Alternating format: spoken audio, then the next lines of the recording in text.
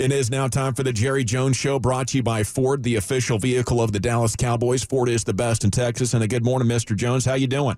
Doing fine, Mike, Gavin, Jeff. Good to be on with you. Yes, sir. It's always great to have you, and it's extra special when we get extra conversations with you with the postseason here. Now, what's on the top of your mind about this game going in?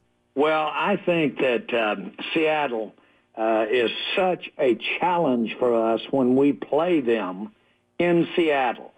They've got one of the loudest stadiums there is in all of sport, maybe the loudest, and it has been a real difference maker in their won-loss records, whether they're playing at home or whether they're on the road. We can do that tomorrow night at our stadium. We've got a loud stadium. Our fans, we urge you, I noticed Dak was talking about what a difference it'd make, but boy, we would urge you to drown them out because that's what they do in Seattle.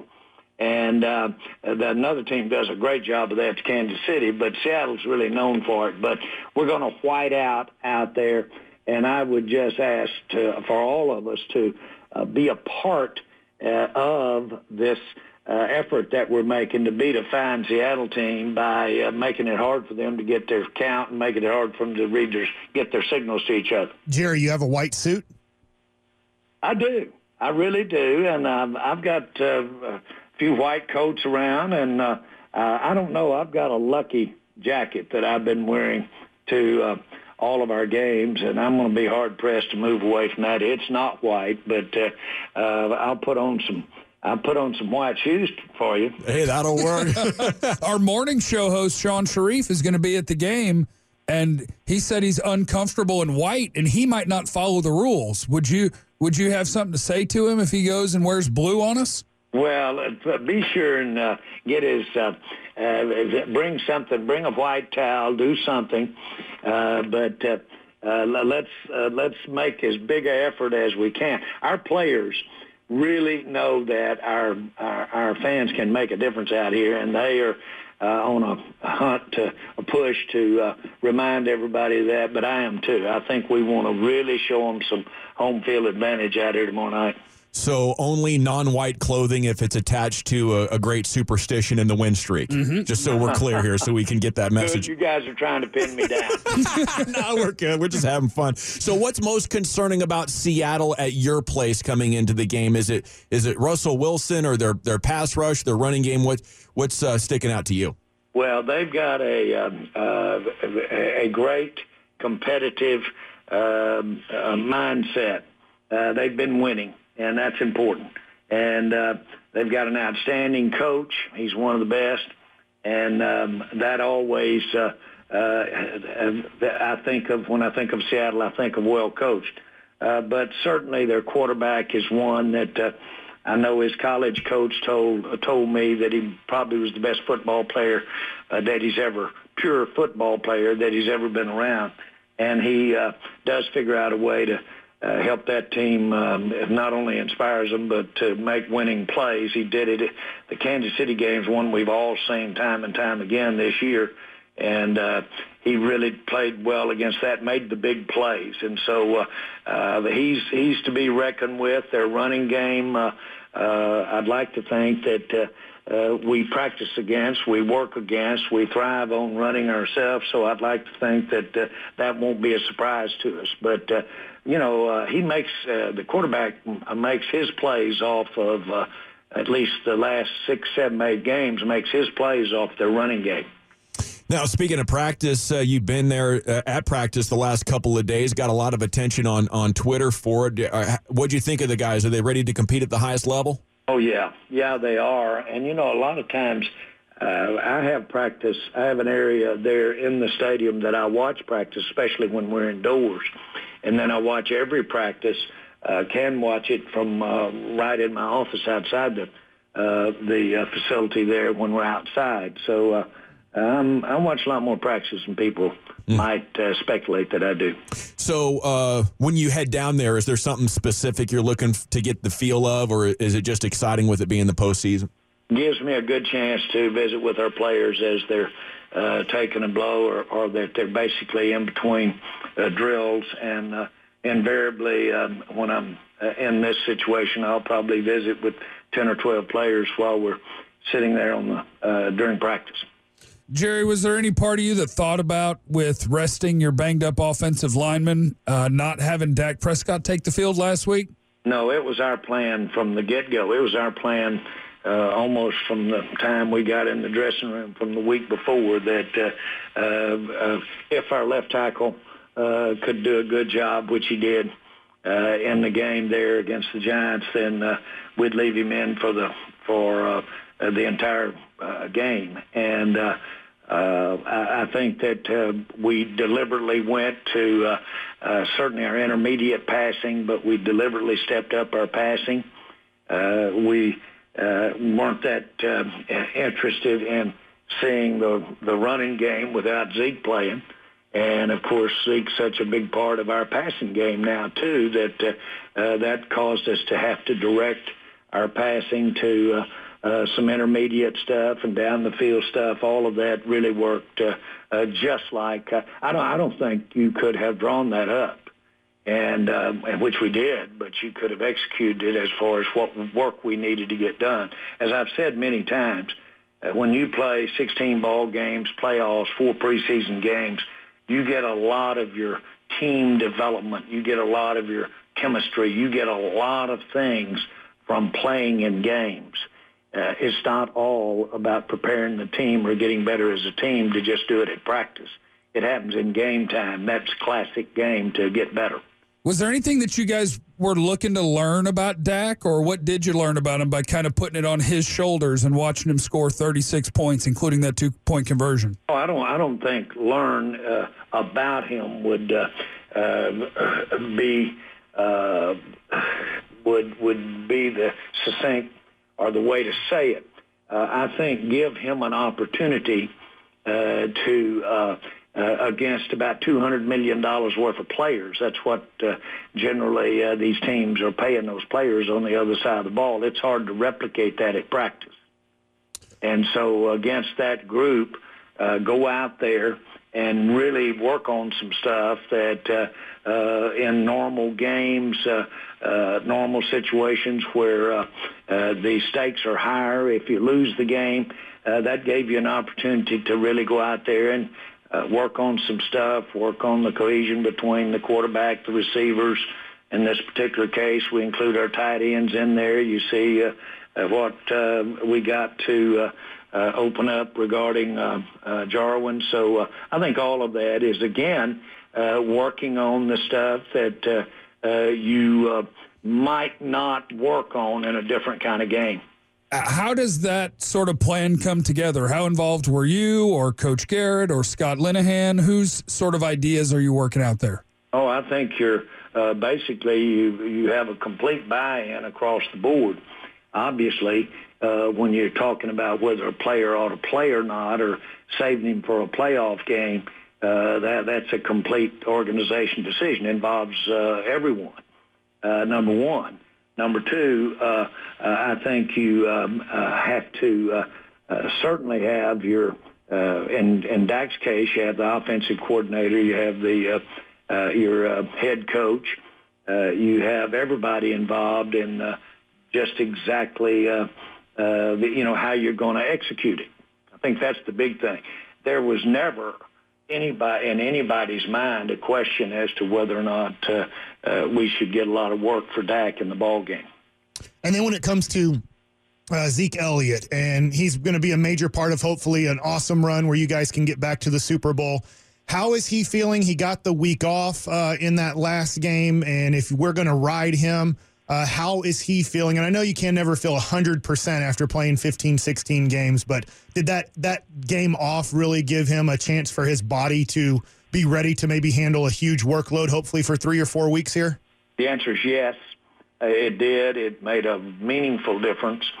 You can call it rest, which there's that aspect of it. You can call it mending, which is there's that aspect of it. The facts are that he's probably as rested and as mended as he's been all year.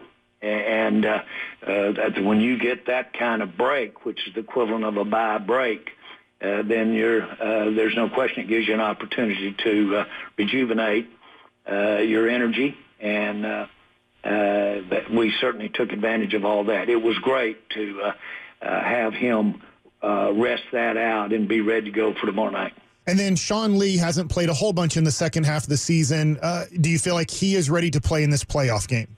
Yes, sir. And he's not only that, he's mentally, not that he's never mentally not into it, but he's certainly got his mind in a championship frame of mind, and that's big for him. He's the master at mentally approaching the game, and he's ready to play, and he's physically ready to play, and it couldn't come at a better time for us. We've had a big drop-off against Seattle when we lost him last year, and I thought that was one of the main things that impacted that game was not having him, and that's not being trite. Well, we've got them all out there now, and we've got good depth on that defense, rested, ready to play. Jerry, that offensive line's got quite a challenge in front of them tomorrow night. With Zach Martin and Tyron Smith, how close do you think they are to 100% having that week off? I think they're probably in as good a shape. They got the same thing. They got some rest. They got to just overall get some energy or get some rejuvenation in their bodies. And those guys are pros, so they know how to do it. They'll be in probably as good a shape as you could ever this time of the year expect them to be. Even though they're dealing with a couple of specific things, those things are, as far as going into the game, those things are in 100% status. As far as compared to the Week 3 matchup, which the Cowboys lost in Seattle, how much does the dynamics change with the trade for Amari Cooper and the change with the offensive line coach? Well, I think we're much more we're much more tuned in relative to, let's say, the mistakes that beat us in Seattle. We made a huge number of mistakes. We had turnovers in that game that were impactful to us. I think those things on the front, the things that you point to that normally get you beat, the turnovers, the key offsides, pre-snap penalties, I just think we're a better team than we were then.